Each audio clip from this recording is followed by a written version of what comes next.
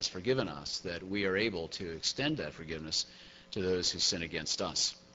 So I'd like to begin by asking you to think about the worst thing you've ever done.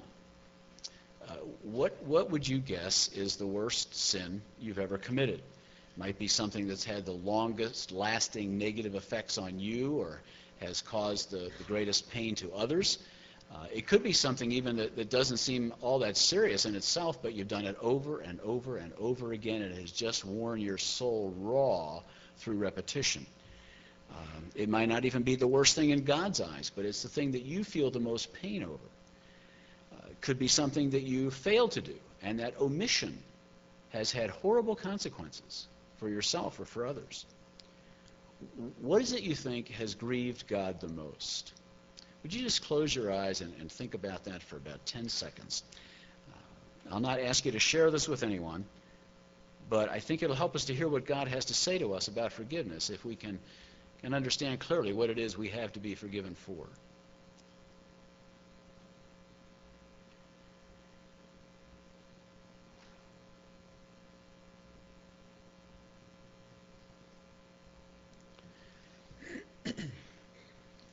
Well, I think there are two common mistakes that we make when we come to think about God's forgiveness. One is to assume that there's no grace with God. Some people have this mental image of God that pictures him as very stern and harsh and judgmental, and they just have a hard time accepting his forgiveness. They know in their heads that God forgives. They read the words. They hear it. They probably even memorized 1 John 1:9, but it doesn't penetrate to the place where they live emotionally, spiritually.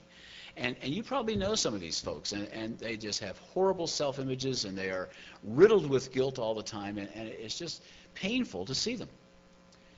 The other side, the other mistake on the other side, is to think that God has no standards. And so people on this side read the Bible. They understand that God is kind and merciful. They figure that God is so tolerant and so indulgent that no sinner has anything to fear. These people take God's forgiveness too lightly. They don't beg for it. They assume it. They sort of echo the stance of the French philosopher who said, God has to forgive. It's his job. They very seldom think of confessing their sins because sin just isn't an issue for them. Their sin, that which put the Son of God to death, means little or nothing to them. Both of these are serious errors. John Newton had it right when he wrote in his famous song, "'Twas grace that taught my heart to fear, and then grace my fears relieved." Unless God in his grace enables us to see the seriousness of our sin, the eternal danger that we're in, the wrongness of what we do, then we will forever treat his forgiveness as our rightful due, and we'll hardly even pause to thank him for it. Some of us never get past the stage of a small child in this regard. When our children are very little, we rightly teach them that what they need to do when they sin is to tell God they're sorry and ask him to forgive them. And they do that. They do it because we tell them to do it. It's not because they feel terrible contrition and remorse. They just do it because we say, this is what you must do to be forgiven. And so they do that. But when we grow up and we become better able to recognize the seriousness of our sin and the consequences of our sin for Jesus Christ and the deceitfulness of our own heart, then it seems to me a little more emotional and mental work is required of us. We need to reflect on our sin. We need to see how bad it is. We need to see why this act crucified the Son of God. We need to see our sin as God sees it, and then turn away from it in revulsion and fear, and not just toss off a casual, God forgive me for anything I might have done wrong today. See the difference? Are we stuck as children? Or are we going to deal with our sin as adults? But then, when God's grace has allowed us to appreciate the seriousness of our sin, then it's time for his grace to relieve us of that appropriate fear. We need to embrace his forgiveness, not spurn it, not discount it, not reject it. We need to open ourselves up to him, readily, hungrily, greedily grab the forgiveness that he offers us in Christ. If we are believers in the Lord Jesus Christ, and the Bible says we are his children, adopted into his family, we are his very own sons and daughters. What happens to that relationship with our Heavenly Father when we sin? Well, pretty much the same thing that happens in our family when the kids break the family rules. If your teen stays out past the curfew or comes home drunk or speaks disrespectfully to his mother, that creates an instant sense of distance, of separation between us. The relationship is the same as before. They're still your kid, like it or not. Right? But the fellowship is broken by their disobedience. And that's true with us and God as well. When we disobey, it destroys the fellowship that we had with him. He's in the light. Our sin puts us over here out of the light. So we're no longer walking in fellowship with him. But we're still his children. And we always will be. The question I ask myself about this is, why are we not more concerned to be forgiven? I could be wrong. If this doesn't apply to you, that's fine. But it seems to me that lots of us go many days in a row without ever thinking of our sin. It just doesn't seem to be an issue. And if our sin separates us from God, why doesn't that bother us more? That's the question I have in mind. I'm speaking to myself. If my sin separates me from God, why doesn't it bother me more? Could it be that I don't miss his fellowship? If I offend my spouse, or if you offend your best friend, we instantly sense the distance and the coolness in the relationship, and that bothers us. We hate it. We hate it so much we're willing to do anything, even apologize, to make that distance go away until we can be reconciled. So why aren't we doing that with God? Why don't we feel that? Is it possible that we're not close enough to him in the first place to even sense the distance that our sin creates? See, if God is here and we, through our sin, have wandered farther and farther away, so already walking a mile away from him, then another 100 yards isn't going to make much difference. If that's your situation, if it doesn't seem to matter, if you don't miss the fellowship that you had with God that's caused by your sin, I just want to urge you, do something about this. I mean, make it a matter of serious prayer. There's something fundamentally wrong with our relationship if we don't even miss the intimacy with him that our sin destroys. 2 Corinthians 5:21. I'd like you to turn to that if you would. It's a real short verse, but it gets right to the heart of this business of God's forgiveness. 2 Corinthians 5:21.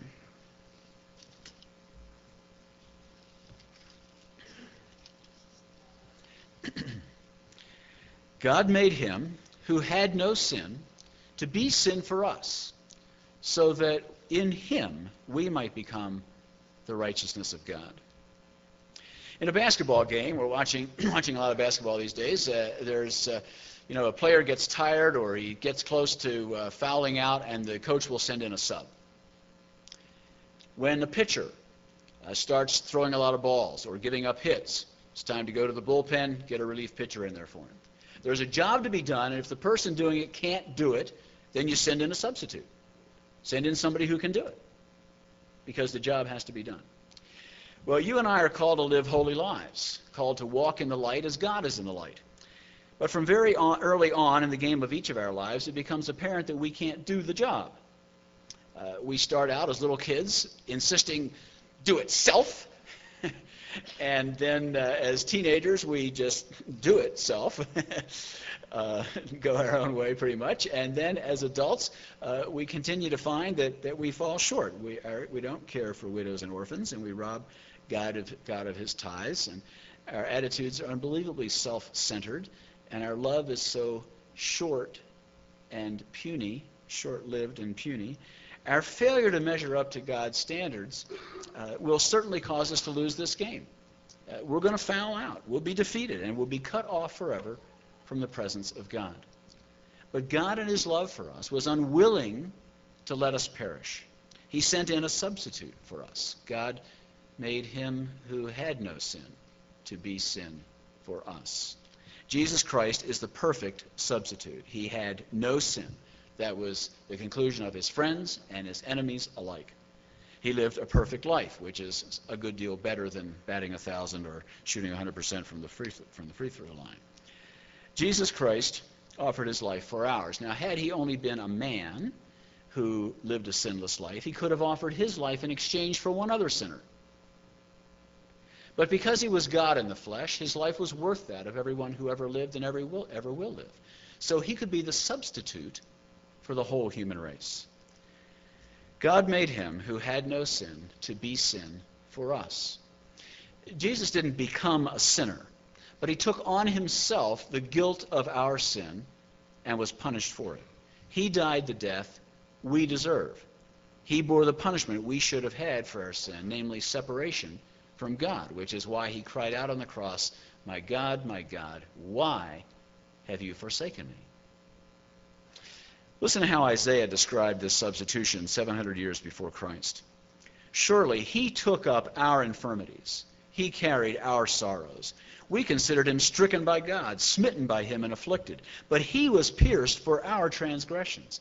He was crushed for our iniquities.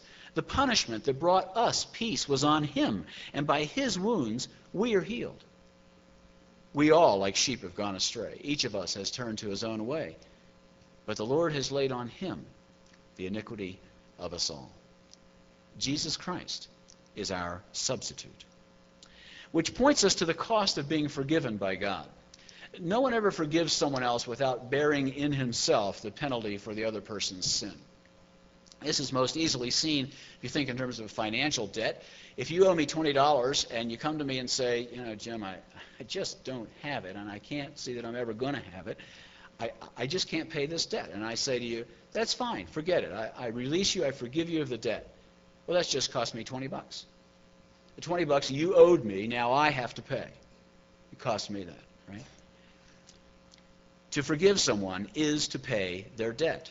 So when we go to God and we say, Lord, forgive us, what we're really saying is, look, God, we know we owe you this horrendous debt, and we can't pay it. So we're asking you to pay it instead. And he did. That's exactly what he did in Jesus Christ. In the movie The Last Emperor, there is a young boy who has been appointed as the last emperor of China. And he lives a life of unbelievable luxury. He has 1,000 servants at his command. And his brother asks him one day, what happens when you do wrong? And he says, when I do wrong, someone else is punished.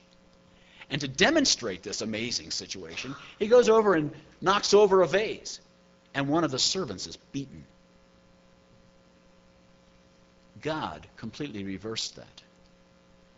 When the king's subjects did wrong, the king himself was beaten and crucified. Praise God. He who had no sin became sin for us and was punished for it. So the king is punished for our sin. We can now be forgiven. The Bible uses all sorts of words to describe this forgiveness, and I want to cover some of them this morning because the composite picture they paint of God's forgiveness is really beautiful. Isaiah 43. I, even I, am he who blots out your transgressions for my own sake. I know a man in our church who spilled an entire gallon of latex paint on his carpeted stairs. The paint, of course, is never the same color as the carpet. He assumed the carpet was ruined, but he kept pouring gallons of water on it and mopping it up, blotting it up with towels, and eventually he got all of the paint out of that carpet. That's what God has done with our sin. Macbeth was so guilt-ridden over the murder he had committed that he kept washing his hands over and over again, trying to get the stain of the blood off, crying, out, out, damn spot! And he just couldn't get rid of the guilt. Well, of course not. It took a lot of hard work. It took the death of God's own Son, but God has gotten the stain of our guilt completely out, so that he can say to us in Isaiah 1:18, come now, let us reason together. Though your sins are as scarlet, they shall be white as snow. Though they be red like crimson, they shall be as wool. Some years ago, our kids, Barbie and a couple of friends of our kids, were at Taco Bell for lunch. And one of the friends was playing with one of those little hot sauce packets. You see where this is going, don't you? And this little girl, I forget how old she was at the time, elementary age anyway, and suddenly she says, "Oh no." And Barbie looks over, and there right next to her is a woman dressed in a very classy, cream-colored business suit with red hot sauce splattered all over it.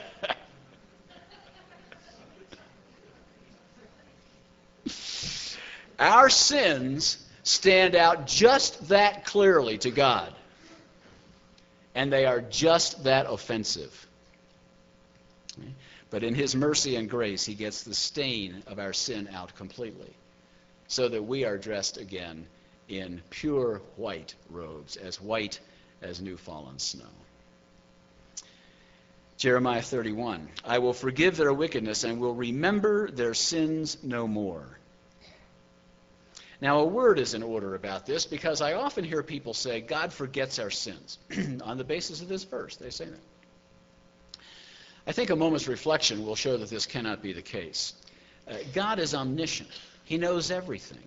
God can no more forget your sins than he can cease to be loving or just. It's in his nature to know everything, past, present, future. Okay? So what does this verse mean? Well, it's anthropomorphic language. It's talking about God, describing God in terms that would suit human beings so that we can get some idea of what he's like. And it's a way of saying that he can treat us as though he had forgotten. When someone offends us, the only way we can go back to the relationship being exactly the way it was before that offense is if we forget the offense. I mean, we say, I forgive you, and then if I forget it, then the relationship can go back to the way it was exactly before. And we do it all the time with little minor offenses, right? Little things. You know, somebody comes to us. I've had people apologize to me for things I didn't even remember. And you have too, right? When it's more serious offenses, then it's much harder for us to forget. But what this is saying is that no matter how serious the sin, God lets it go. He can treat us, he can relate to us as though he had completely forgotten our sin. He doesn't hold it against us. Psalm 32, blessed is he whose transgressions are forgiven, whose sins are covered. The word covered means to hide or to conceal something. We might think of a little child who spills some juice on the rug and carefully arranges his blankie over it so that mommy won't see. Only in this case, it's God himself who covers our sin, just as he provided the covering for Adam and Eve. The sin is still there, but he covers it over so that it won't affect our relationship in any way. Psalm 103, verse 12, as far as the east is from the west, so far has he removed our transgressions from us. Well, how far is the east from the west? Well, we've arbitrarily assigned names to the eastern and western hemispheres. But if you're David, writing in an era when you think the world is flat, then east and west are just opposite directions. He's simply saying he's removed our sin as far as possible from us. Micah 7:19. You will again have compassion on us. You will tread our sins underfoot and hurl all our iniquities into the depths of the sea. What kinds of things do you step on? What kinds of things do you tread underfoot? Well, there are things that don't matter to you, things you don't care about, things that are irrelevant, things that you just don't like. It's an expression of disdain or disregard, and that's the way God treats our sin when he's forgiven us. Those sins don't matter to him at all. He treads them underfoot. And the other image here is that he hurls our iniquities into the depths of the sea. Remember one time when I was a boy, my grandfather had a little fishing boat, and he would take it out in the Chesapeake Bay, and I was with him and some others one day. We were trolling for striped bass, and so the boat's just kind of slowly idling along, rocking gently in the swell of the Chesapeake Bay.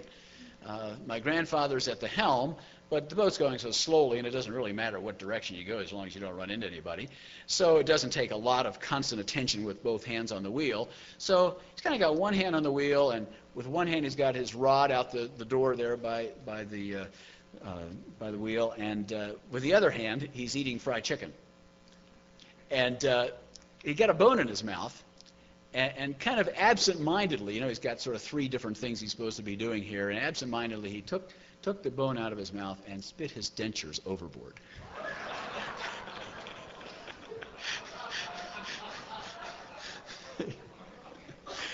Now, the Chesapeake Bay is nowhere near as deep as the sea, or even the Mediterranean Sea that Micah knew about, but those teeth were gone. They were gone down in the depths of the deep, deep sea. Yes, sir. So are our sins when God has forgiven us. So Jesus takes our sin on himself and pays for it. And when he does, our forgiveness is complete. It's thorough. It's absolute. But it gets even better than this. It's not, if you're thinking accounting terms, we start with a debt. And it's not just that he pays our debt and brings us up to a zero balance. He goes beyond that and gives us then his righteousness. The last half of 2 Corinthians 5:21 says, so that in him we might become the righteousness of God. God puts our sin and guilt in Christ's account and puts his righteousness in our account. He gets our sin and punishment. We get his righteousness and reward. This is the great exchange of the gospel. Now, Jesus Christ did not become a sinner in this transaction, and neither do we become instantly righteous in our behavior. No one thinks that the moment you put your faith in Christ, your act is all together, and your behavior, your thoughts, your words, and everything are suddenly pure and holy. That's not the case. But we do have God's righteousness imputed to us, credited to our account. Back in Genesis 15, God made an astonishing promise to Abram. Said that he and his wife Sarah, even though they had never had children and were now well past childbearing age, they were going to have a son. And through him, they would have descendants as numerous as the stars in the sky. Abram believed God. He took God at his word, and God credited that faith to him as righteousness. That's what God does for us. When he looks at us in Christ, he sees not our sin, but Christ's righteousness. Praise God for his forgiveness.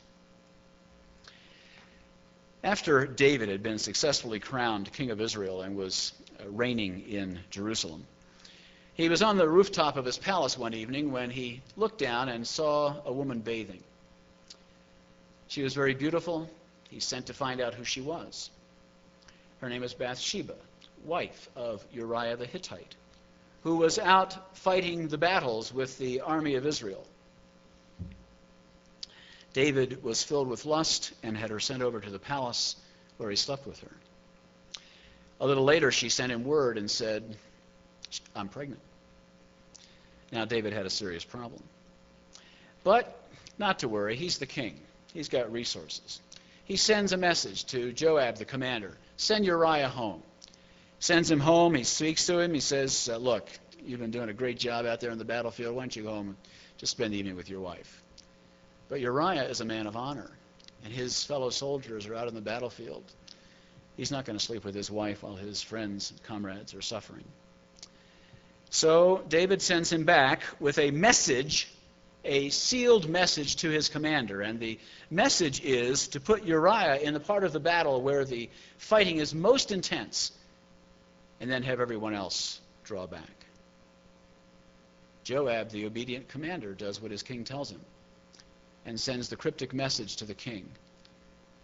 Your servant, Uriah the Hittite, is dead. David had thus, and then David took Bathsheba into his palace as his wife.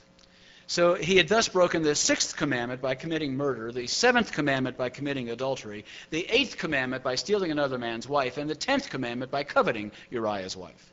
And in response, God sent Nathan the prophet to David to tell him this story. There were 2 men in a certain town, one rich and the other poor. The rich man had a very large number of sheep, But the poor man had nothing except one little ewe lamb that he had bought. He raised it, and it grew up with him and his children. It shared his food. It drank from his cup. It even slept in his arms. This little lamb was like a daughter to him. Now a traveler came to the rich man, but the rich man refrained from taking one of his own sheep to prepare a meal for his traveler. Instead, he took the ewe lamb that belonged to the poor man and prepared it for his friend. David burned with anger and said to Nathan, "As surely as the Lord lives, this man deserves to die. He must pay for that lamb 4 times over because he did such a thing and had no pity." And Nathan looked at David and said, "You are the man." That's what David had done to Uriah, and worse. Following that dramatic encounter, David wrote a poem to express his sorrow and grief at what he had done and to ask for God's forgiveness. We know it as Psalm 51. It's on the back of your sermon outline. I'd like you to get that out. And before I read this, I just want you to think again about your own sin. Perhaps that thing you identified earlier in the service, or perhaps God would bring something else to mind. But I don't want this just to be an exercise in liturgy. I really want this to be a time when we do business with God. And my sense is, I thought of having us read this in unison, but my sense is that when we do that, we pay more attention to whether we're in sync with the rest of the people around us than really what the words are saying. So I'm going to read it, I'm going to pray it, and just ask you to follow along and to make this your prayer. Would you do that? And then, Terry, if you'll come just when I'm done. Have mercy on me, O God, according to your unfailing love. According to your great compassion, blot out my transgressions. Wash away all my iniquity and cleanse me from my sin. For I know my transgressions. My sin is always before me. Against you, you only have I sinned and done what is evil in your sight, so that you're proved right when you speak and justified when you judge. Surely I was sinful at birth, sinful from the time my mother conceived me. Surely you desire truth in the inner parts. You teach me wisdom in the inmost place. Cleanse me with hyssop, and I will be clean. Wash me, and I will be whiter than snow. Let me hear joy and gladness. Let the bones you've crushed rejoice. Hide your face from my sins, and blot out all my iniquity. Create in me a pure heart, O God, and renew a steadfast spirit within me. Do not cast me from your presence, or take your Holy Spirit from me. Restore to me the joy of your salvation, and grant me a willing spirit to sustain me. Then I will teach transgressors your ways, and sinners will turn back to you. Save me from blood guilt, O God, the God who saves me, and my tongue will sing of your righteousness. O Lord, open my lips, and my mouth will declare your praise. You do not delight in sacrifice, or I would bring it. You do not take pleasure in burnt offerings. The sacrifices of God are a broken spirit, a broken and contrite heart, O God, you will not despise.